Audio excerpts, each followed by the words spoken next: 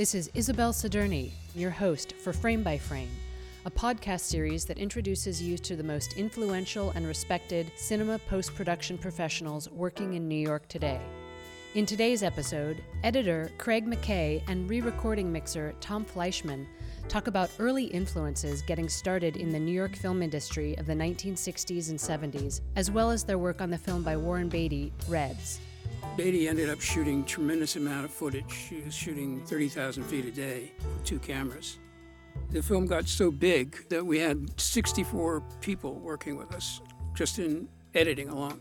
Probably one of the largest post-production crews in history. Frame by Frame is brought to you by the Post New York Alliance, because it's how you finish that counts. Our website is postnewyork.org, and we can be found on Twitter at @postny. Our host for today's session is Soundtrack, serving the needs of New York's post-production film and television communities for over 25 years. Craig and Tom started things off by sharing stories about early mentors, playwright and screenwriter Paddy Chayefsky, editor Dee Dee Allen, and re-recording mixer Dick Forasek.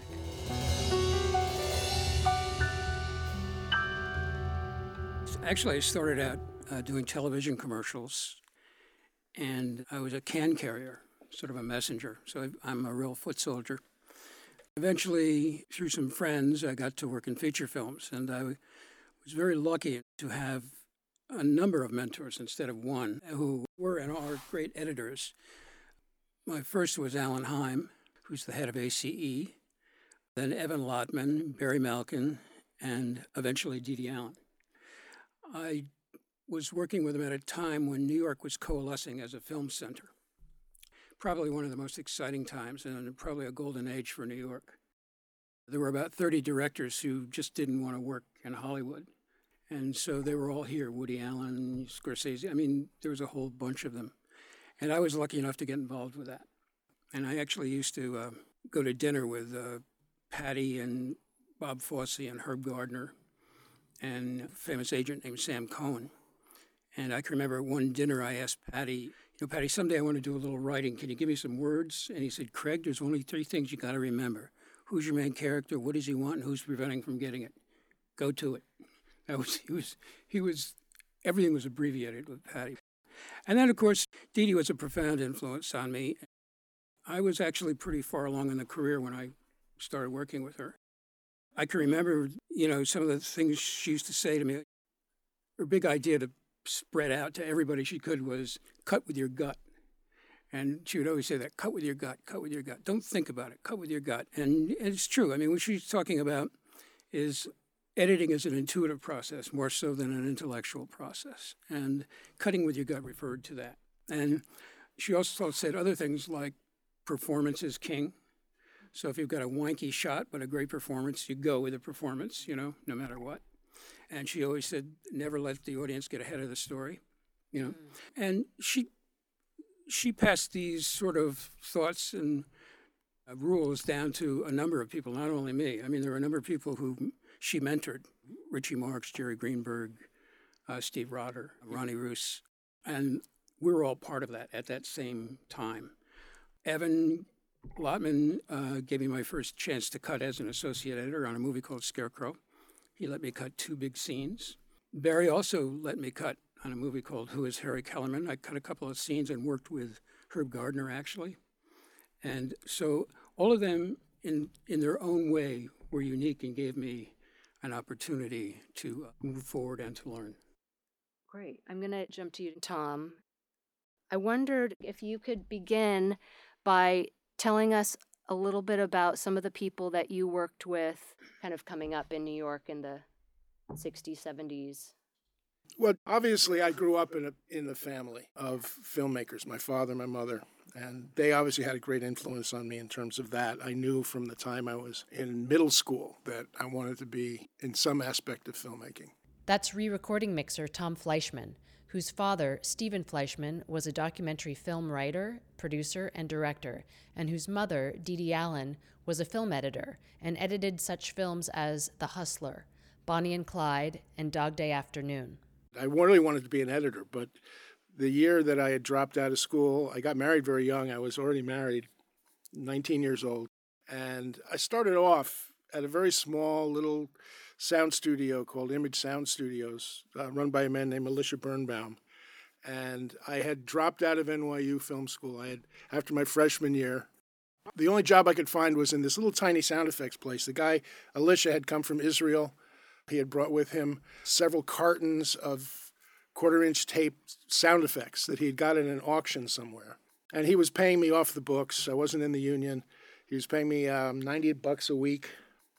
So eventually we had a sound effects library, and I knew everything in it. So the sound editors would come in looking for sound effects, and we sold the sound effects for $7.50 an effect and 10 cents a foot for the stock. They would come and audition sound effects, and they would say, I need birds, and I would pull out the birds and play a different varieties of birds. They, give me 500 feet of that one, and, whatever it was. And I worked for them for 2 years, and then I was hired by a very old friend of my mother who had worked with her for a long time, a mixer by the name of Dick Voracek. And he had opened a new facility called TransAudio, and they needed somebody to work there. I was offered entry into the union, Local 52. At that time, Local 52 was covering all sound. It was a great opportunity, so I went and worked there for 12 years before I started mixing. So, and just for those of our listeners who may not be familiar with Dick Voracek's work, I'll mention some of his credits. Sure. Beyond Reds, for which you were both nominated for an Oscar. He also was the re-recording mixer for Louisiana Story, directed by Robert Flaherty, The Fugitive Kind, Serpico, Dog Day Afternoon, and many other films by Sidney Lumet. On the Waterfront, and many films by Elia Kazan. Salesman with the Maisels brothers. Midnight Cowboy with John Schlesinger. The Long Goodbye and Come Back to the Five and Dime, Jimmy Dean with Robert Altman. Lenny and All That Jazz with Bob Fosse. King of Comedy with Marty Scorsese. As well as going back to The Honeymooners. Didn't he mix The Hustler also? He did. Yes, he did. Yeah, Yes, Hustler. absolutely. Yeah. 12 Angry Men. 12 Angry Men. This is Cinerama. It was the first Cinerama presentation. He did that. So this was like Sensei Master. Yeah. What were some nuggets that he was like, this is important? Well, the story was always important. And I also got that from my mother, that the most important thing was story. And he was very, very attuned to story. He had a sense of what worked and what didn't work. If something wasn't working, he would point it out. He wasn't shy about speaking his mind about things that didn't work. He didn't say much in the mix. He was kind of a gruff, quiet, very serious, wore a suit and tie. Always. I would go up, because you could do that in those days, I would go and sit occasionally with him, and he would never comment on a film or a shot or a sequence or a cut. That's production sound mixer Chris Newman. He was very proper in that regard, Yeah. I liked when a sound effect wasn't working. He would play it really loud for about 7 or 8 times and then lower it and go on with the mix, but you never heard that sound effect again. He would always question you if it really got in the way of the narrative moving. And he would, sometimes on my tracks, they were always too bright. They were always too thin because I wanted the dailies to sound good. Yeah. And I would say to him, is this stuff okay? He said, yeah, it's a bit too bright, a bit too thin. He said, but I can fix that. I don't know what it's like now, but in those days, for the production mixers, well, for crazy production mixers like me, they want the product to sound finished. And one of the ways to make it sound finished is to put in some equalization to make it sound more finished. And I would do that. It was probably a mistake. But even the tracks we got from you in the early days, all of those tracks were added to. Sure. All the time. Modified, changed. Every single track was changed. Right. So there's no purity. No, we're not talking about purity. We're just talking about... What are we talking about? We're talking about the nature of the process. In other words, what's expected of the person on the set. Yeah. And how does the person on the set best serve the movie? And it's hard to solve that because each part of the movie has different requirements. Picture editor may require a combined track or a mixed track, for example. But the demands of the movie might be 14 separate tracks. and how do you do both? It's very hard to do both and evaluate properly. I mean, in the old days, you would have a mono Nagra, and you might have more than one microphone, which you were then mixing into a mono track. Right, and it stayed mono. Okay, and it was always mono. It never changed. It was, I would pick it up from the lab and I would transfer it to a piece of mag stripe, and it would be mono. And then eventually the movie would go to the theater, and the movie would be mono.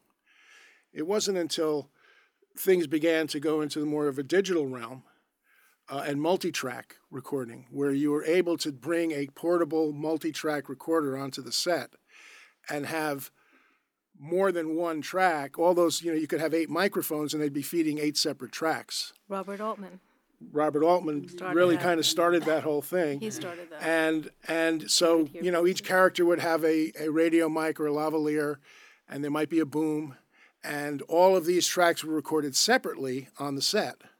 So what do you do? How do you turn that over to the film editor then? Do you give him 8 separate tracks to cut for every shot? No. Obviously, that's going to be untenable, unsustainable. So what they would do would be to make a mix down of those tracks. And I think this is what Chris was talking about. And then the editor would cut with that mix down. And then eventually the sound department, Phil and, the dialogue editor, would go back and get the original recording with all the separate mics and maybe decide for this particular shot, there's only one character on screen. I don't need all those other mics. We'll just use this mic.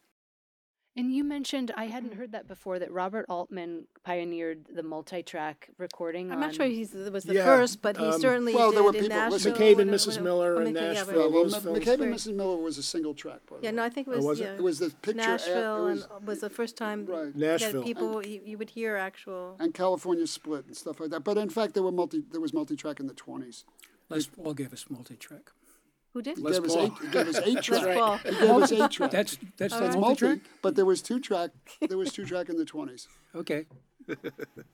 Well, They call by the that time stereo. I worked on an Altman film, and by that time it was Pret-a-Porter. By that time he had 30 tracks Tracks, going. okay. Yeah. So That's sound editor Phil Stockton. Now, what do they do about cutting? Do they cut with a mix down? I cut. Well, the editor cut with a mix down, but would investigate if there was something Right. questionable or too much. Do we have this person? Do we have to do this line? So they just sort of check, and then by the time I got to it, I'm literally cutting 30 tracks, like taking one in, and it was all on mag. So it's like for every reel, there's probably 60 dialogue reels, cutting in and out and back and forth and everything. It was pretty crazy. It was a lot of work. It was like doing, 5 films at once. Well, this is interesting. Since you're all talking, I wonder if we could talk a little bit about the discipline of working in mag and film, 35 millimeter, and what that taught you, what you kind of bring forward into your work today that has served you. The medium was different, that's all. It's now digital, but the same ideas for how you attack a problem, how you solve a problem. Basically the same. I mean, digitally now I can fade. In the old days I had to wipe down the ferrous oxide and scrape it with a razor blade to create a fade. And it was twice the work. Everything took twice as long. And there was the physical aspect. I can remember every time I had to get ready to cut a big scene, I had to get ready physically also. I mean, just get my mind set that I'd be doing a lot of physical work. And I did. The minute, Avid came around, that all disappeared. I'm down to 3 little keys on a board that says JKL, and I do most of my work that way. Everybody had to join gyms once we went right. digital.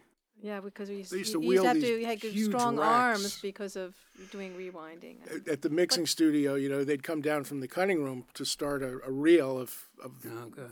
and you would have, at that time, it wasn't as many tracks as we have now with digital, but they could have 25 or 30 tracks, and they would they were usually in 2,000-foot lengths, 2,000-foot reels.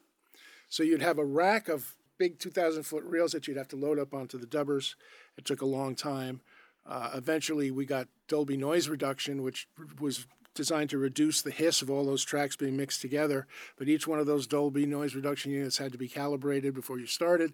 So a reel change could take almost an hour sometimes. We used to have a a dartboard. Phil and I would play darts during the reel change because, the guys in the back room would be in there checking the Dolby units and loading up all the tracks. The other thing is, I think one of the major technological changes that most affected my work as a mixer was going from mono to stereo. When I first started mixing in the early 70s, well, actually it was the late 70s, but when I started mixing here in New York with Craig, was the editor on my very first feature film, Melvin and Howard. And, talk about mentors. This guy here taught me so much. But we mixed in mono. So our master would be a single strand of 35 full coat with 3 channels recorded on it, one for dialogue, one for music, and one for sound effects. That made it very easy to create an M&E track. You just turned off one channel. When stereo came in a big way and we started having to mix films in stereo, you could no longer record it on one single master because you had now a left, center, right, and a surround channel. So you had 4 tracks that you had to keep for music, 4 tracks for dialogue, and 4 tracks for sound effects. So we began to record on we'd have 3 separate rolls of mag running on 3 separate recorders. And that was our master, our stems. Before that, when things were still all in mono, the number of tracks was much less. It was much fewer tracks. And things were very much simpler in terms of the logistics of mixing. There was no console automation. When I first started learning to mix from Dick Voracek, we would have cue sheets, which were basically charts of where the individual sounds were coming in and ending on each given track. So you'd have a sheet in front of you that would show you all the different tracks and where the sounds were placed on those tracks. And he would spend... I watched it when I was a child. My mother used to take me to the mix. I would go to the mix as a young child and hang out for a day. And I would watch him. And in those days, you couldn't back up and pick up. You'd have to record the whole reel from beginning to end. And he would spend most of the day doing rehearsal, listening to every piece of track, and writing down on the cue sheet every EQ setting and every fader position and whatever processing he was using, which in those days was very minimal. But after lunch, they would come back and start making a take of the reel, and he would start at 0 and run through the whole reel, and he would just be reading his cue sheets, and his mind was 10 feet ahead every time. So he was setting up for the next piece in every track, setting the fader, and it was almost like a performance. And the editors would sit, director would sit in the room, and you'd get down to, in those days they didn't use 2,000-foot loads, they used 1,000-foot reels, but you'd get down to like 700-800 feet. You're almost toward the end of the reel, and he hasn't blown anything yet. And it was almost like watching a horse race. You'd be rooting for him to get through it, without. And he was amazing. In those days, in Hollywood, they were using 3 mixers, 1 dialogue, 1 sound effects, and 1 music, and each mixer would just handle his own segment. And Dick was working by himself. There weren't that many mixers here in New York. Things were different. The process was a little different here than it was in Hollywood. He was never really able to adjust to stereo. He never quite got his head around it, about making different stem masters, panning and that kind of thing, because by the time stereo came in, he wasn't able to make that transition as well. And I was just starting out. So for me, I would sit next to him, and it was really exciting. We worked on the first stereo film I did. He was doing Dressed to Kill, Brian De Palma. And he would work during the day, and I was working on this movie with Paul Simon at night. One Trick Pony. Yeah. And, I would start at 7 p.m. when he's finished, and I would go behind the screen and move the speakers apart, right? And then mix all night long and quit at 4 a.m. And then I'd put the thing back for him, so he was mixing Dressed to Kill in mono. And it was wonderful for me to learn that way. I can't imagine how it's done now. I mean, the process of apprenticeship and teaching and learning how to do our crafts, I'm sure it's the same way in the editing room, has really changed. The assistant editor used to stand with the editor, and in the mixing world, certainly in Hollywood it worked, that the low guy in the totem pole would start mixing Foley, and then he would move over to the next chair and do effects, and then he'd be a music mixer, and eventually dialogue was always the lead guy. And, the way I learned was to do it all myself. So, and I mean, I can remember just a little anecdote about Dick Voracek when high speed, when I first started mixing, we didn't have any high-speed dubbers. Everything was done in real time, forward and reverse. You couldn't jump to you couldn't use like any of those things. It was like roll it forward and roll it back. And we would do some equalization while it was rolling back. But really, there wasn't much you could do while the thing was, if you had to go back 300 feet, you were sitting there for 4 minutes waiting. And when high-speed dubbers came into being, all the studios began switching over to them. And I remember Dick was very resistant to that. And I don't know how much of that had to do with the fact that he was part owner of the business and it was an expensive proposition. but his argument was, we don't have time to think about what we're doing, And it's true, though. He had a certain amount of a point, because we did have time to talk about what was going on in the scene, whether the music was working, what sound effects might be needed that were missing, or something that was there that needed to be changed. And people had time to go out, and do that. If you wanted to make a change, you would stop. The mix would stop. The track would come off the dubber, would go onto a editing desk with a synchronizer, and whatever had to be done to it was done. And it all took a lot longer. Right now, I'm in a Pro Tools, and Phil's there, and I'm there, and we're doing a dialogue pre-dub, and it takes only seconds to cut out an extraneous knock or something like that in the track. It only takes 10 seconds, whereas it would take 5 minutes, or 10 minutes to mark the track, take it down, put it on the bench, find a thing, cut it out. Well, that's probably why we don't smoke cigarettes anymore, because we don't have time. It used to be that Tom, did you hear that? And Tom would go, yeah. And I need you to come back and look at this, and we'd both be in the back room puffing away. So this might have saved our lives in a certain way. In those days, there was a lot of rivalry between coasts. Oh, I'm sure. Yeah, there still is. Yeah. Well, not so much anymore. Not as much. But it was big time. One big union, man. It was, it was really... It was not good between the East Coast and West Coast. Certainly in the Editors Guild. There was no Editors Guild. Well, it was was this in the 70s when New York economy was having a really tough time? Yeah, all the way up through the mid-'90s when the locals were merged. With the sound locals, there was no reciprocity. If you were in 52, you couldn't work in California. If you were working here, if a West Coast editor came to work here, you'd have to put a New York guy on, and vice versa. Oh. And even though if he sat there in a chair and did nothing, it just inflated the budget incredibly, Oh, that's not... This first film that Tom and I did together called Melvin and Howard, which Jonathan Demme directed,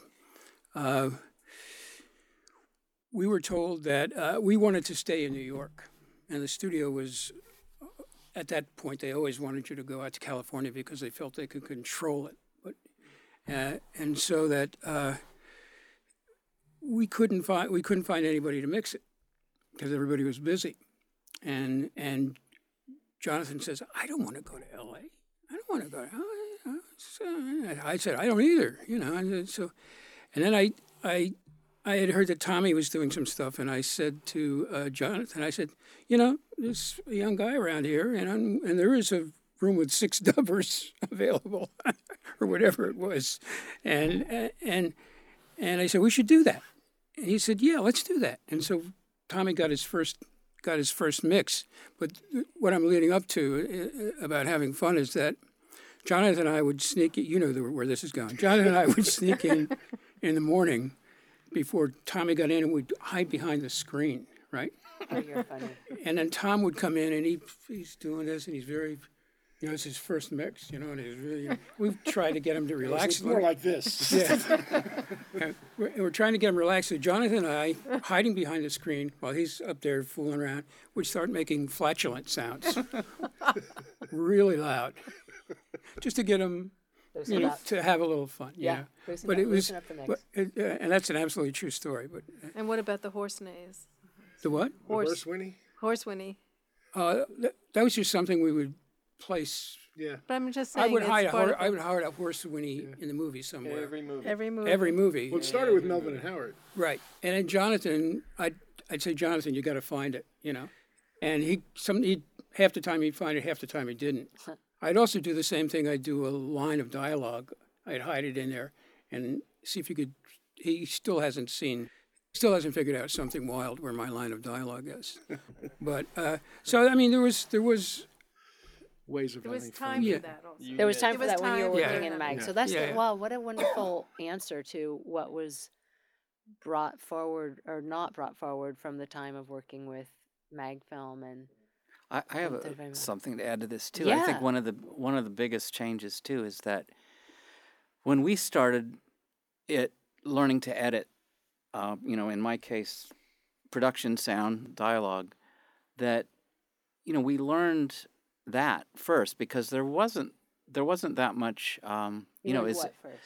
We learned the editing process before. Now, I'll cut to the present time. Now it's somebody learns the equipment and the plugins and all of that, and someone might be considered to be a very valuable assistant, but it's harder for them to make the transition into editor because they haven't really hone their listening skills. It's more like, well, I know how to do this and I know how to do that, but to what end?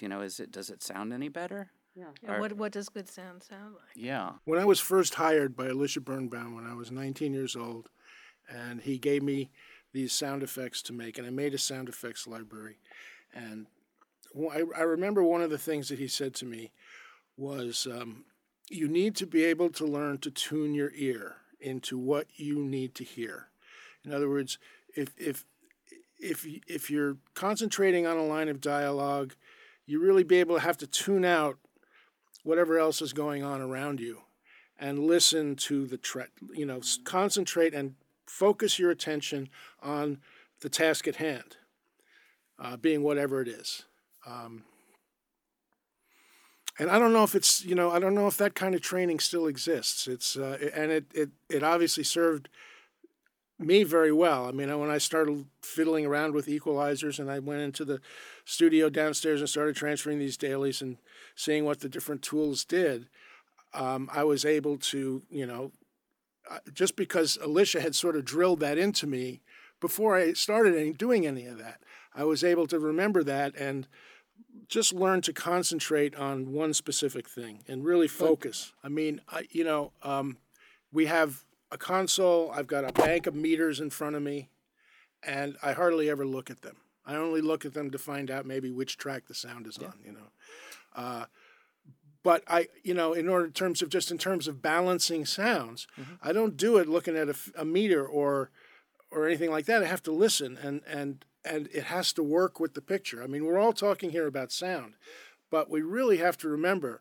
that it all goes with picture. Yes. It all has to play, and it has to play as a story, and it has to involve the audience, and it has to make them forget that they're sitting in their living room or they're sitting in a movie theater, and it has to put them into that story. So anything that becomes distracting is an element that you want to address it. You want to do something about it. And the gear, the plugins and the consoles and the editing machines are all just tools that are used to accomplish what you're doing is you're trying to make the film play. My mother used to say, if it plays, it plays. Don't fuck with it. And again, we're talking story. Robert Rawson used to tell her, don't piss in the mustard. Right. Yeah. If it's working, it's working. Yeah. And I remember Craig saying in an interview, yes, that he didn't really become a terrific editor until he learned how to write. That's quite true. At least on my end, Or a competent editor, I Right. think you might have said. Actually. there's a significant contribution to story, and having a good sense of story, a strong sense of story, is one of the really important components. Aside from being able to judge a performance and understanding how the narrative moves forward and how to build a narrative. But yeah, I started to do some writing, and I realized there was this book I read called The Art of Dramatic Writing by Lajos Egri. I told all of my apprentices, everybody about it. Because when I was an assistant and I was becoming editor, I didn't have an overview of story. I couldn't get a grasp. Herb Gardner had given me that book, actually, and said, this will help you. And it did. It gave me an overview of story and how it needs to work, what you have to do in the first act, second act, third act, how you break down your characters, your character sketches. Very involved. It took me a year to read the book. So story is everything. And of course, Dee Dee, she drove that home like crazy. So once I started doing a little writing, it actually helped me become an editor, but also a better editor, because I had to articulate my thought more than just with some images. I had to be outside of it, What I'm recognizing that you're all talking about, and I think, Ron, you kind of launched the point, was that we're talking about developing an editorial aesthetic, that you understand why you're making the choice, not just that you're cutting somewhere to do something to change the perspective of the sound or the image. You have a deeper understanding of why you're... When Murch came to one of my classes, and all the students sat there in rapt attention, we started to discuss, how do you design a scene? Do you try, 20,000 effects and see what works and see what doesn't work? And he said, and I think the students were startled to hear this, he said, no, I sit and I think about what the scene's about. And after I finish thinking about it, then I'll know what sound, more or less, will tell the story. And that's literally what he said. Because the art of thought, if you want to use the word art, is very elusive now. Well, you also, you're speaking of time again. That's supervising sound editor and re-recording mixer Ron Bokar. Having the time, having the luxury to actually do something and then look back at it again at another time. I mean, Sam Osteen, worked with him a few times. He walked into his cutting room one day and he was just finishing a reel that he was cutting. And he left it deliberately, tails out. He left it so the end of it was hanging out, not the beginning of the reel. And he put it up on his rack. And I'd say, don't you ever rewind it? And he goes, come on, these are cuts. They all have to heal. And That's I mean, wonderful. I thought of that for like a split second and kind of, well, yeah. That kind of says it all. So he would never rewind until they wanted to look at that reel again. That's great. As far as he was concerned, it was done until they looked at it another time. Right. I love that. Yeah, I did too. And remind us of Sam Osteen's, some of his credits. Sam goes back to, The Graduate? The The Graduate. Graduate, yeah. It's Mike Nichols. He was Mike's editor for years. Yeah, for years. Back in those days, if you made a cut, particularly earlier than that, back in the early 60s when they were still using hot splicers, you'd lose a frame. Yeah, you were committed. And, my mother used to tell this story about working on The Hustler with Bob Wise. She was working on a scene and she was having trouble with it and having to, make changes and stuff, and she wanted to show it to him. And she was terrified because what you had to do was add a black frame to fill in the frame that was lost. And so they'd call them blackies. And she had this scene that was full of blackies, and she had to show it to the director, and it was the first big feature she'd been on, and she was terrified. And she showed it to Wise, and his comment was, "Great to see you working it." Nice. And that really, really helped her feel confident about what she was doing. And that, I think the story of my life, at least as a mixer, is correcting my own mistakes. Every time I stop running, it's because I see something that I've done that's wrong, and I want to address it. Or I see something that's bothering me or dragging me out of the story or taking me, breaking the suspension of disbelief. And so it's all about, for me, just correcting my own mistakes constantly all day Boy, long. I would like to go back 30 or 40 or 50 years and redo some of those movies that I worked Well, on. it's the only way you make it play. Yeah. It's the only way. It is. Well, let's jump into a film. Red's. Yeah, I'll tell you a Red story. Okay. Well, I'll give us a little context. Little lead in. Little Okay. lead in. All right. So Reds came out of the opportunity that Warren Beatty came to with the success of Heaven Can Wait. So he made Heaven Can Wait in 1978. Shampoo. And Shampoo, which were big successes. They minted money for Paramount. And they said, okay, what do you want to do next? And he said, well, I want to tell this story about this political journalist, John Reed. Communist. Communist journalist. Right. So it was this big budget docudrama sympathetic to the Russian Revolution, resulted in an epic about American communists. And it came at the end of a line of these kind of grand movies like The Godfather, Lawrence of Arabia, Gone with the Wind, in a sense that kind of had this endless budget. The timelines doubled, and so there was this kind of similarity there. But really, it from what I understand, it pioneered a blend of fact and fiction. It came at a time where communism was exceptionally taboo. That year in 1979, when he started shooting Reds, the Russians were invading Afghanistan. In 1980, America elected Ronald Reagan, who had dubbed Russia the evil empire. Screenwriter Robert Towne and film critic Pauline Kael begged Beatty not to make it. But he was really stubborn and I guess had this kind of iron will, and it went on to receive 12 Oscar nominations and won 3 for Best Director for Warren Beatty, Best Cinematography for Vittorio Storaro, and Best Supporting Actress for Maureen Stapleton. Just because we were just talking about editorial aesthetic and how you make choices and how you set that up for yourself, what were some of the conversations going into the edit? Beatty, in financing, Beatty was the producer, the active producer on the film, and he didn't really go through the studio. He went directly to Charlie Bluthorn, who was the head of Gulf and Western at the time. He skipped over everybody and got the money to do it, which is a very smart move. And he wanted to incorporate these old commies in the movie as part of the narrative. And we all thought it was a good idea. And actually, we started shooting them before the actual physical shooting of the movie because they were so old. And by the time we finished the movie, I think about almost 80% of them had died.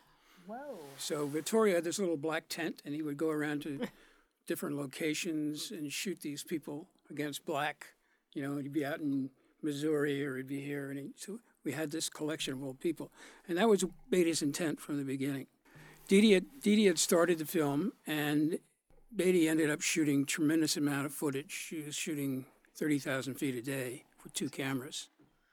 And he was shooting so much that the cameras got hot, and cameras would lose focus because hot air got between the lens and the aperture plate. And so Vittorio had to send to Italy for Technoscope cameras, which have a direct contact between the aperture plate and the lens. And so we shot that. But what Didi realized is that it's a tremendous amount of film.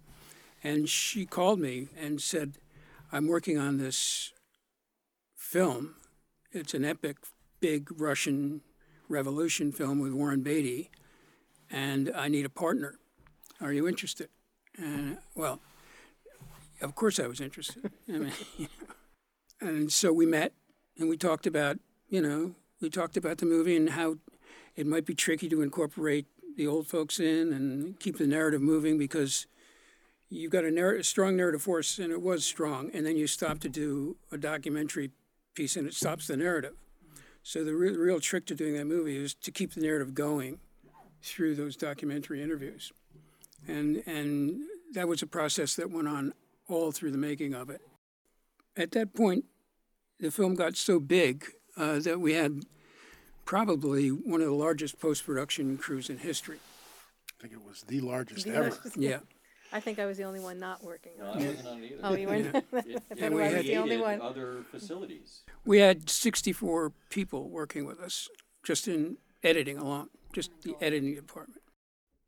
Dee Allen also talked about memorizing the footage. In terms of Reds, was Well, Reds was such a there was 3 million feet of film on Reds, and try and memorize that.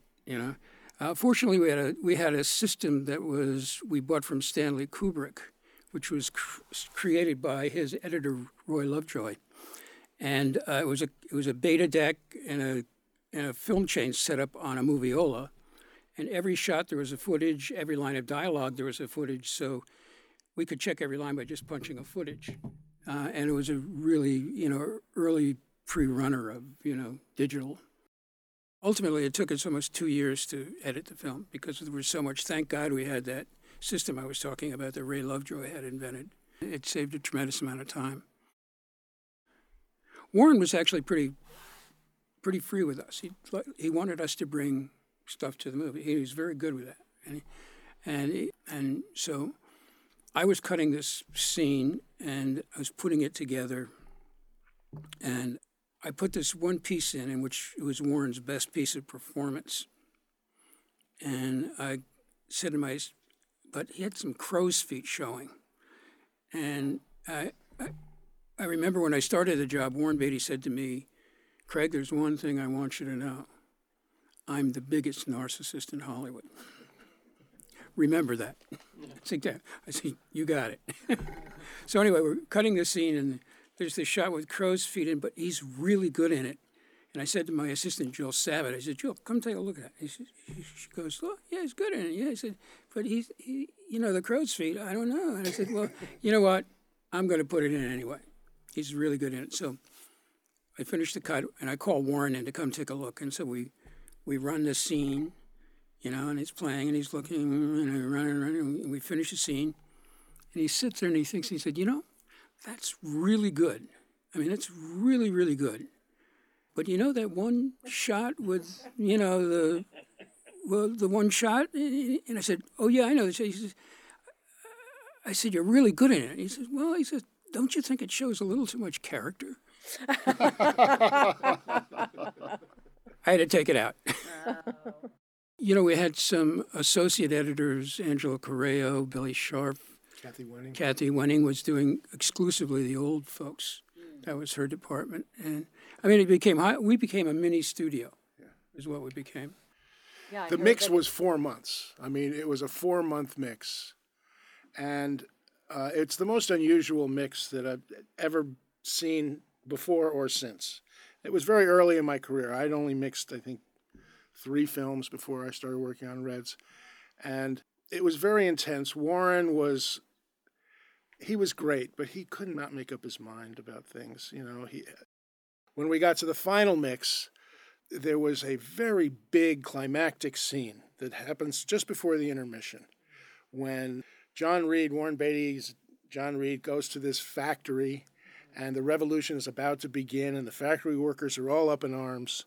And John Reed gets up on the stage and makes this speech, and they all begin singing the Internationale, and then it goes into this montage of the beginning of the revolution, and then there's the intermission. Well, they shot this scene in Finland with a lot of Finnish extras, and none of them were speaking Russian. They were they weren't saying anything. They were counting.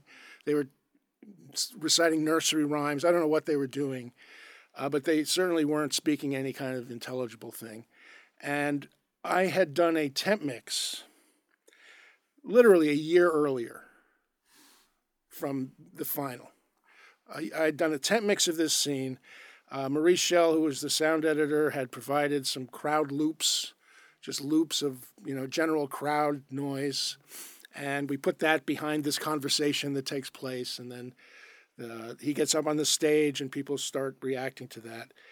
But it was very raw. It was very rudimentary. There was no real definition. There was no layering. There was no real nuance to the track. It was just this roar and the dialogue, and that was about it. And Warren's idea for the mix was to keep the dialogue between Warren and between John Reed and the character, but replace all of the stuff that was going on in the background. Hire real Russian actors, write speeches for them, write lines of the people on the floor reacting to those speeches, and basically replace the whole background so that if a Russian were to watch the movie, they would understand what was going on in the scene. And Maurice and his crew accomplished this. We mixed it for a week, or it seemed like a week. We were mixing that one scene. And finally, Warren came in and looked at it, and he said, guys, this is just fantastic. This is exactly what I wanted. And we were all so very happy. They went to a screening, and Elaine May was there. And Elaine May had been involved in the film, writing, doing a lot of writing with Warren and consulting on the editing. And Craig can tell you probably more about that than I can. But the next day, Warren comes back to the stage, and he says, well, we had a screening with Elaine, and, she just felt like the scene didn't really have the same emotional impact that it had when we were doing the scratch, when she watched the scratch mix. And so we all kind of sighed, and, okay, well, what can we do? We started sort of deconstruct it a little bit, we made it a little less specific and sort of put that stuff off more in the distance and brought out some more of the noise of the crowd. And they screened it again. They had a whole series of screenings over the course of it was about 2 weeks, I think.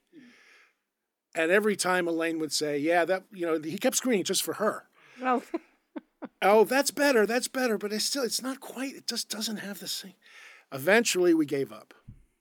And what happened in the end, we were coming down to the deadline. We had to deliver.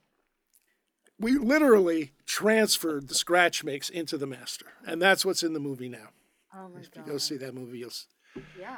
Sounds like some other jobs. Just on a grander scale. Craig, were there scenes that you remember that were particularly challenging? Well, actually, the scene Tommy's talking about, I edited. And Warren decided that the movie was 3 hours and 20 minutes long. That's the cut that he liked. And Dee Dee and I wanted it to be 3 hours, and we had it all worked out. And he wouldn't do it. That's when he decided we needed an intermission because people couldn't sit there for 3 hours and 20 minutes without having to pee. So that's the whole reason we had the intermission. So I had to cut that scene. I had to build it up and this triumphant international, with everybody marching and so that they'd come back for the second half of the movie. And that's true. It was finished, and all of the people are singing, but they're not singing in Russian. So the hard part for me was to try and get the song in sync with these Finnish guys, and it actually works. I mean, emotionally it works, and it arcs, and it actually became a very exciting part of the film. In terms of what was the most challenging to get working in that film, the most challenging was indeed working the old people through the story. Ultimately, we found a way in which it worked and it played. And Warren came in one day and said, let's take them all out and just see how the movie works. Well, it didn't have the magic. It didn't have the chemistry. It didn't play the same without those old people. So his insight to bring them in to this narrative with moments from sort of documentary footage, quasi-documentary footage of these interviews, yeah. So that was the most difficult part of making the movie. Aside from its scope, too. It was huge scope. I mean, epic, classic, But the old footage that you brought in, a woman who was my mentor, because I come out of picture editing, was Zena Yeah, Voynow, and she was my good friend and mentor. That's supervising ADR editor and sound editor Deborah Wallach. She spoke Russian. She was Eisenstein's Sister-in-law. sister-in-law. She knew John Reed, I think. But she was a film editor. And she And was she was yeah. an amazing She was a film film editor, yeah. editor. Right. That's She what I was, learned. she was was part on of a the whole team. bunch of film editors. She was not on every day. She would show up periodically and we'd go over stuff with her. What a provenance, though. Oh, my God. Sergei Eisenstein's Sister-in-law. sister-in-law. Oh, my God. That's good juju to bring into the film. So now you guys, do you feel like this was a revolution? Like, was there some kind of intent for this film to be a part of a revolutionary movement? I mean, Warren Beatty had backed Bobby Kennedy. He was campaigning for McGovern. Was there any kind of vibe, or did he say to you, listen, I want this to be a story that has resonance today? I didn't feel that way. I think it was It was just a love story. Yeah, it was a Yeah, love there story. was a love story, Above everything, it was a love story. But I mean, he was, he was a pundit. He was very politically involved. Some of our consultants were from Washington, actually. But the upfront was the love story. That was everything. And you both were nominated for an Oscar. Do you feel like that came out of being recognized for sheer stamina? I have no idea how that happened. It was the first time I didn't get it, so I don't know. When they told me that we had been nominated for an Oscar, I was really my jaw just dropped. I remember the moment I was going up in the elevator and Maurice said, "Congratulations, you got an Oscar nomination." And I just went, "What? What are you talking about?" And I had only done 2 other films before that, maybe 3. Melvin and Howard. Melvin and Howard, I had done a film for Errol Morris called Gates of Heaven, about the pet cemeteries. And I had done a film called The War at Home, which was a documentary about the anti-Vietnam War protests in Madison, Wisconsin. And that was my total experience, No, I guess maybe I had done One Trick Pony and Honeysuckle Rose also. And then I started on Reds. So I really was in way over my head. I was still really green. I was still learning, and I was working with Dick, thank God. Dick was the lead guy, but Dick had a heart attack, and he couldn't work long hours. And so he had to leave at the end of the day. And Warren was a night owl. He wouldn't show up until noon, 1 o'clock in the afternoon. And then he'd want to go until midnight. So I wound up coming in. Dick would start in the morning, and I would come in around noon. And then I would just stay as late as they wanted to stay. It was a real endurance test.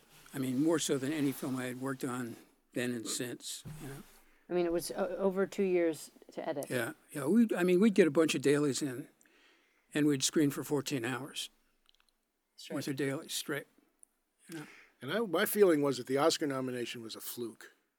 I mean, I didn't understand how it happened, because at that time, Hollywood and New York were still bitter rivals. So, for someone from New York to get an Oscar nomination was... Well, except for Jerry Greenberg. Jerry had gotten one for, and I think French Alan Connection. Hyam for maybe All That Jazz was later. Yeah. This was before All That Jazz. Jerry had gotten for the French He Connection. was the only one. Yeah. No one from New York was getting nominated for an Oscar. This was in 1981. 1981. And, Dick and I were certainly the first mixers who ever had gotten a nomination for sound from New York. Never happened before. So for me, it was like, oh, this is, I didn't expect that we would win. And then when we didn't win, I was crushed. They were writing a lot of it as we were going along. They were rewriting it. No, writing too, not rewriting. You mean they were, as you were editing, they were still shooting? They were having story conferences. I think the last thing we mixed was this very scene at the very beginning of the movie where they're drinking the tea in teacups, and it's this montage, and I remember sitting like the last night of the mix. Warren had Sound 1 was open for the ADR stage, and he was sleeping down there, and Elaine May was writing the script up in the editing room and sending it down, and we were all waiting around for hours and hours to get the track, the final dialogue tracks. It was like the last night of the mix, and we just barely made the delivery. The plane had to be on the plane to Rome because they were printing the film in Rome. And the track negative, they had kept the lab open for the track negative all night long. It was nuts. I can remember Warren would call Dee Dee and I into a story conference, and Elaine May would be there, Mike Nichols would be there, Robert Town would be there, Stephen Sondheim would be there, and they'd be hashing out what scenes would make it work, And it was really hysterical because Elaine would be spouting something, and Nichols would be behind her making faces going, no. It was crazy, crazy God, what a stuff. Classic New York crew, though. Yeah. And then even getting the score, Sondheim had written a song, and we tried to use that song as score, but it didn't work. And so we had to bring in Dave Grusin to do the score, but he did it in like 3 weeks, which was an amazing. under pressure, you know. Yeah, Sondheim just wrote the main theme, basically. It was, Yeah. I'll Be Home for Christmas. Yeah, that's right. Well, sounded like that. But he was also really considered a consultant. I mean, Warren Beatty brought him into that circle. Yes, for ideas, yes. Yeah. Yeah, they were all, you know, razor sharp. They really were. Those conferences were really amazing to witness, you know. So let's begin the discussion of Silence of the Lambs, which came out in 1991. Tells the story of a bright young FBI agent in training, Clarice Starling, with the assignment to interview Hannibal Lecter, played by Anthony Hopkins, arouse his interest and secure his help in drawing a psychological profile of a new killer. The film won 5 Oscars, including Best Picture, Best Actor for Anthony Hopkins, Best Actress for Jodie Foster, Best Screenplay for Ted Talley, and Best Director for Jonathan Demme. Maybe you can start off by talking about, kind of bring it full circle when we talked about what's really important is to develop trust and collaboration. How did you guys develop that? How did you develop that on this picture? Do you remember starting out and kind of having a conversation about what the film was about so you could all make the same film?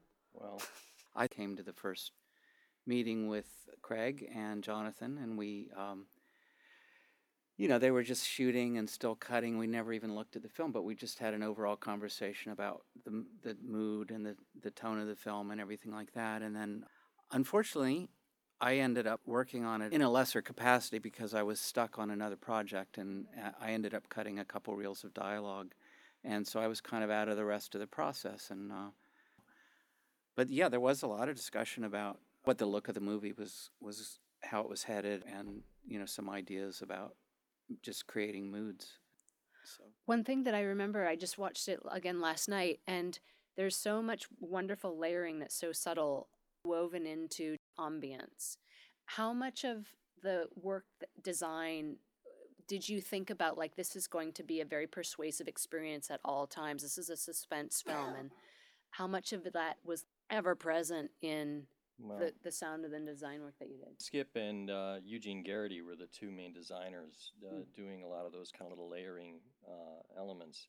My job on it was a sound effects editor. It was basically working at nights because we only had one room with the equipment that we were working on. And working on silence at night when you've got rats scurrying around in the rooms, and it was kind of a little freaky. But I was the point guy to go to the meetings with Jonathan and Craig to get the spotting. And, again, Eugene and Skip had their layer, and then I had, mine to do, which was basically everything that you saw in the film, plus whatever else I felt, I could throw at it. And this was the kind of direction I got from Jonathan. I want this scene to be blue. This scene over here, maybe a little red. That was it. Okay. And how did you respond to that? Okay. I remember some talks about textures and colors as well. I mean, it was the strangest, I took a look at Craig a couple of times, and he didn't want to look me in the eye, and, we just kind of worked our way through it. And then do you guys talk about what blue means? I asked, he said, you'll figure it out. The picture editor and the sound editor are like, what does blue mean to you? Well, this be... But there's no language. I mean, there's no language. You have to just kind of take it and go with it. Did you know that Friedkin on The Exorcist showed me Hieronymus Bosch painting Garden of Earthly Delights and said that that's what Linda Blair's voice should sound like? This is like six months in the pre-production. Yeah. That's what he wants her voice. I mean, directors take their cues from certain things, and you have to sometimes be the interpreter of them. On most movies, and Silence wasn't like this, on most movies, you find that out from doing mixes for previews. Silence, I don't think, did Silence have a preview? It never had that was preview. We actually had 3 we had a preview. Did you? We actually had 3 of them. But from a sound editor's point of view, and a designer's point of view, whatever, you get feedback from those to find out. None of the texture sounds you were talking about were there yet. I think that showed up at the mix. It was music, mostly it was music, I think. Music, yeah. So, Maybe that some kind ADR, of that collaboration you're talking about, amongst the crew happens as we're developing. The director and the editor are always working together because they're usually in the same room. We're off doing our own little thing in some dark corner. And it's nice to be able to get everyone to get together to listen to what you're working on.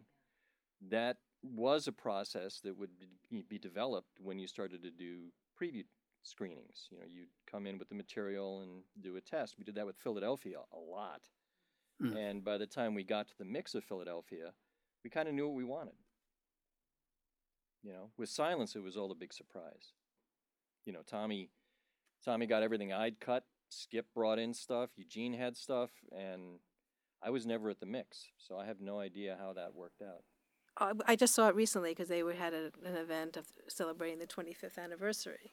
But when I'm thinking of all the breathing and all that. Well, the breathing was really important, particularly at the end. It was so important. In the end, that end scene when she's down in the basement, Hyperventilating. that ADR breathing was amazing.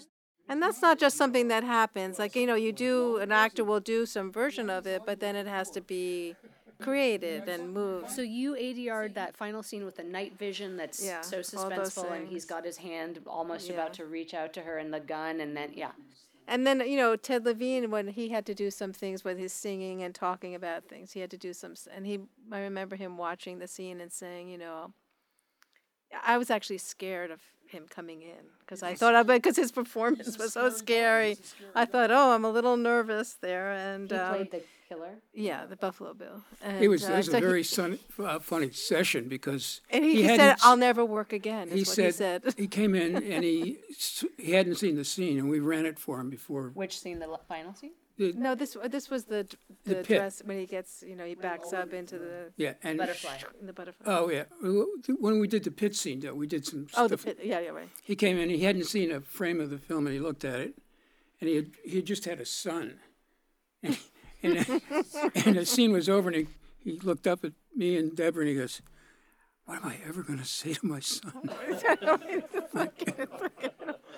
am I going to say?" He was devastated, Yeah. Well, just because you're all here, and I don't know when you'll ever be assembled again, are there stories from Philadelphia that kind of shifted the way that you approach your work, or moments where you like the scene for me in Philadelphia that was just so memorable is the Mama Morta scene. Yeah. For us, that was the The big thing, and you know how we did it. And the quick version is that you tell it. That keep us out of it. there was an opera playing, and it's a famous scene. It won Tom Hanks's Oscar, and it's a scene between Tom Hanks and Denzel Washington, and there's this opera music playing in the background. And at one point in the middle of the scene, Tom Hanks gets up and says, "This is my favorite aria." He turns up the record player, and it plays through the rest of the scene, and he's describing to Denzel what's going on in the opera. And the way that it was shot was that Hanks originally had an earwig where he could hear a little thing that he put in his ear that he could hear the opera music while he was doing his dialogue.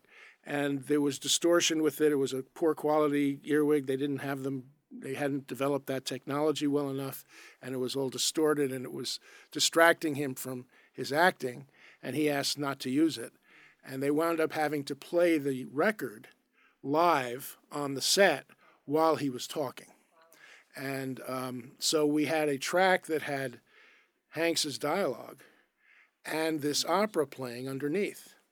And nobody wanted to loop the scene because it was such an emotional powerhouse of a scene. We had a good recording of the dialogue, but it had this music under it. And it was a matter of just, I had a track of the music, a track of the record, and I had the dialogue track that had Hanks's dialogue plus this background music in it. And it's very tricky to have to combine that kind of thing because you get phasing problems. And it was a matter of finding a way to lower the production track when he wasn't speaking and let the record play. And then when he would deliver a line, I would have to raise the production track and lower the music track so that the music from the production track would kind of take over and try and do that in a seamless way so that it wasn't very obvious. and it was a bit of a chore. Let's put it that way. It was it was very kind of a tedious thing, but it worked out, and in the end, it's a great scene. Wasn't it the first take he did? That's the first take I used. Yeah, that's what I was going to ask. They really But didn't. Tom Hanks was so completely blown away because he had no idea what he had done. Well, they didn't have any idea And so when he they were was shooting it. No, he had absolutely not. No idea, They and he didn't was so know if they moved. wanted to shoot the scene or not. And Jonathan said, the one thing I knew, I had to shoot it from God's point of view. God's. Right. That's the only thing I knew. And Tom said, well, what the hell, let's do it. And so, then when they finished, when they said cut, the silence in the room was extraordinary. I bet. You couldn't hear a breath Yeah. in the room. I then continue, we finished the The scene. performance was so and, powerful. And Tom finishes the scene, and Denzel leaves. And then I decided to pick up the music again, Yep. Yes, which And is carry it- quite wonderful. carry it all the way through to the house till he gets in bed with his wife and Yeah. puts the little girl to bed. The girl you to know. bed, yeah. So it was one big, long, Yeah. probably the longest music scene I ever did. The interesting story with Philadelphia is that we were cutting it, and John and I started talking about music, and Jonathan said, Neil Young got in touch with me, and he said he'd like to write something for the movie. I said, well, yeah, well, Bring it on. let's do that. So Neil wrote this song very quickly. Couldn't have been more than a week and a half. And we're playing it in the cutting room, and it's unbelievable, And we finished playing it, and Jonathan says to me, he understands more about this subject than I do. He said it's really powerful. So I cut an opening with that song. It's a very slow and moving song, and it really didn't serve us well for an opening. You're trying to kick off a movie. So I just said, it's not working. We have to, And I said, let me try it for the ending. And we tried it for the ending. It was absolutely perfect. With the home movies and everything, it was just amazing, And then we had to do something about the beginning. And Jonathan said, well, let me talk to Bruce Springsteen. Maybe we can get him to do the opening, right? So we called in Springsteen. He came, looked, he talked. He said, yeah, I want to do it. So he said, how long, I'll have in a couple of weeks, And so we waited a couple of weeks, and there was no song. Another couple of weeks, no song, 4 weeks, no song, We couldn't figure out, let him be, just let him do, And it might have been another 3 weeks, even longer. I don't know. And we finally got the song, "The Streets of Philadelphia," which was great for the opening. Worked perfectly. We couldn't have been happier. But what we didn't know what was going on is that Bruce had been in a writer's block, and he was having all of this trouble. And finally, it was this song that brought him out of his writer's block. Yeah. Nice. That's wonderful. My quick story on Philadelphia was because I was on it really early on, which was really great because we were developing the sound at a real early point in the film. Craig was still cutting. It was studios haven't seen it yet. Producers hadn't seen it. And I saw a film. It was for the first time in my life I saw a film that I was working on that went through two different shapes. It was almost two different movies. The first movie was a complete, Denzel was an ambulance chaser. You got into Tom's head in a way that you didn't in the final so much. You were involved. You suffered through AIDS. You died in that first cut. It was incredibly powerful. Too powerful. Because Jonathan saw it as something that, no, I want some kid in Texas to watch this movie with his date and not run out of the room screaming. I want him to try to relate. And the only way you could do that at that time was to put a little distance between you. And Craig and Jonathan went through this recut of the film that literally became what we have now as Philadelphia, but you can't really compare the two. Emotionally, they ended up being very different movies, yet they're all from the same material. And was that just after a kind of the first pass, and you recognized? Yeah, we completed the first cut was complete. Not with Tom yet, but it had been done with a temp, and we had The first cut was pretty expository also, Yes. which we felt it didn't have enough emotionality throughout to carry it, at least in terms of its playability. So we decided to go back in and create a totally emotional narrative line, built on emotions, not necessarily on story narrative. Yeah. And we went back and we redid the whole thing. I mean, Ron's right. I turned that inside out. 2 separate movies. And it took about a year to edit that movie, 12 months, getting both versions. And I felt that we were successful at it. And I thought that we had done something in terms of the way we approach a narrative that other films weren't doing at that time. And Philadelphia came out, and I thought we had done a great cut. And I thought we actually broke some ground, at least in terms of developing a narrative. And it came out, and the reviews were not great. Nobody saw what we were doing. And I really got depressed because I knew we had done something. And then about a month and a half later, the film came out in Europe. All of the critics in Europe recognized what was being done, and which pulled me out of a nosedive, you know. But I'm very proud of that film, and even today, when people learn I worked on it, that I edited it, people are just blown away by that film. I mean, it has a tremendous It's left an strength. impact. Yeah, quite amazing. Well, and I have a good Craig. I thought we were here to roast Craig, actually. That's why I came. So I'm going to tell a little story. Craig actually, this is what I love about Craig, is he would say, Phil, could you just put a little carby over this cut? And I'd say, yeah, sure. Why? He said, well, could you just, put a carby over it? And I'd say, yeah, I can, but why? I mean, it's... What's going on? He says, well, there used to be another shot in here, and we took it out a long time ago, but there's just something about it that's just sort of still sticks in my craw. Could you just smooth it and just tie the cut together? And I'd say, yeah, absolutely. And, it's just, that's Craig. Even something that isn't even there anymore, it's still motivating him. My old ear tricks the eye. Yes, exactly. Yeah. Yeah. Well, you taught me that. I mean, one of the great lessons I learned from you was in terms of dialogue. Can you just raise that syllable just a little bit? Get a little bit more out of the feeling there, particularly in terms of ADR, finding combinations of different things. Where you'd maybe use the first couple of words from one take of the ADR, and then you'd use a little bit of the production, and then you'd use a little bit more from the ADR at the other end. And he would run a session. And he would be able to, Craig would be able to sit there and he'd say, let me hear the ADR lines. We go through them one at a time. And he'd say, okay, give me the first line from number 1, and the second line from number 3, and the third line. And you'd put them together, and it would be like butter. Like the emotional flow. Emotionally, it would work. It would match the performances.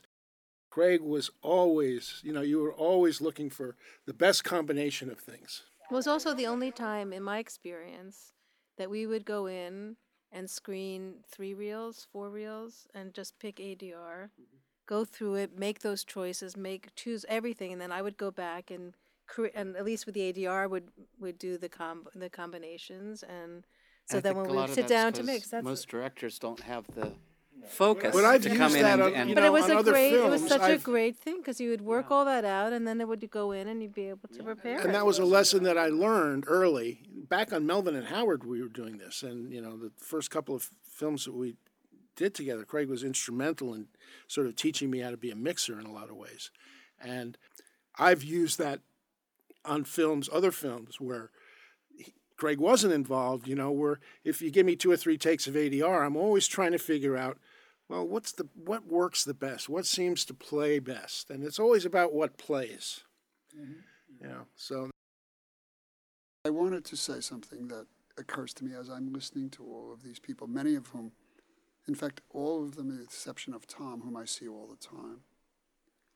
And I just wanted to say as an appreciation, especially since I'm the oldest person in the room and you have to listen to me, that I am so blessed, so fortunate to have experienced all these people, even though there were fights, inevitably. I'm just so incredibly fortunate. And so in this public forum, thank you. Yeah, thank you. That's very Thank kind. you. Yeah, thank you. Yeah. I've Well, worked on a bunch I have- of movies that you've been the guy on, and they've all been Well, you were great. simply the best one in town, man. Hands down. Yeah. Hands down. Yeah. I remember a moment, a very sweet moment, and this was on Melvin and Howard, the first film that Tom mixed, and we had been working on it, and we were getting through it, and it was working nicely. And we had a composer, his name was Bruce Langhorne, and a very talented composer. And He was Mr. Tambourine Man. he was. The song was written about him. He was the actual Mr. Tambourine Really? Man. Yeah. Wow. And he played guitar with Dylan early. So we're getting close to finishing up, and the music tracks are coming in late. They were coming in late. And we're putting the stuff in, and there was a lot of source music in the place, and there was some score. There's some good score. Yeah, I mean, Bruce really nailed it. But this one piece of score came in, and it's the ending when Melvin is kissing his wife goodbye and the kids goodbye. And we hadn't heard it. We put up the track, and this piece of music came in, and it worked with the scene so beautifully. And I'm looking at Tom, and Tom's looking at me, and we're like, welled up. We're like, the moment was so great that you could. It was very. You remember that? It's hurt. Don't start crying. I'm crying right now. But it was just, whoa. It was a revelation to me. Yeah, yeah. About how Well, music can work Yeah, well, that's to the point I'm change the making. emotional That- impact of a yeah, scene. It can do, it's a very important component that we haven't really discussed, but it is, it's a major component. And there's a real craft to doing it. To know how to write underscore, and I mean underscore. Yeah. Something that supports the emotionality of the moment, and the narrative is very, not many people have Not the many gift. people can do that. Yeah. No. As Dan Sable said, nobody leaves the theater whistling the Foley. That's wonderful. Oh my gosh. Well, thank you all so much. Again, I'd like to thank our hosts at Soundtrack, our guests, Tom Fleischman, Craig McKay, Chris Newman, Phil Stockton, Deborah Wallach, Ron Bokar, and our recording engineer for today's session, Rick Schnupp. Thank you so much. This was really incredible, and I can't wait to share it with people. Thank you. Thank you so much. Thanks a lot. Great to be here.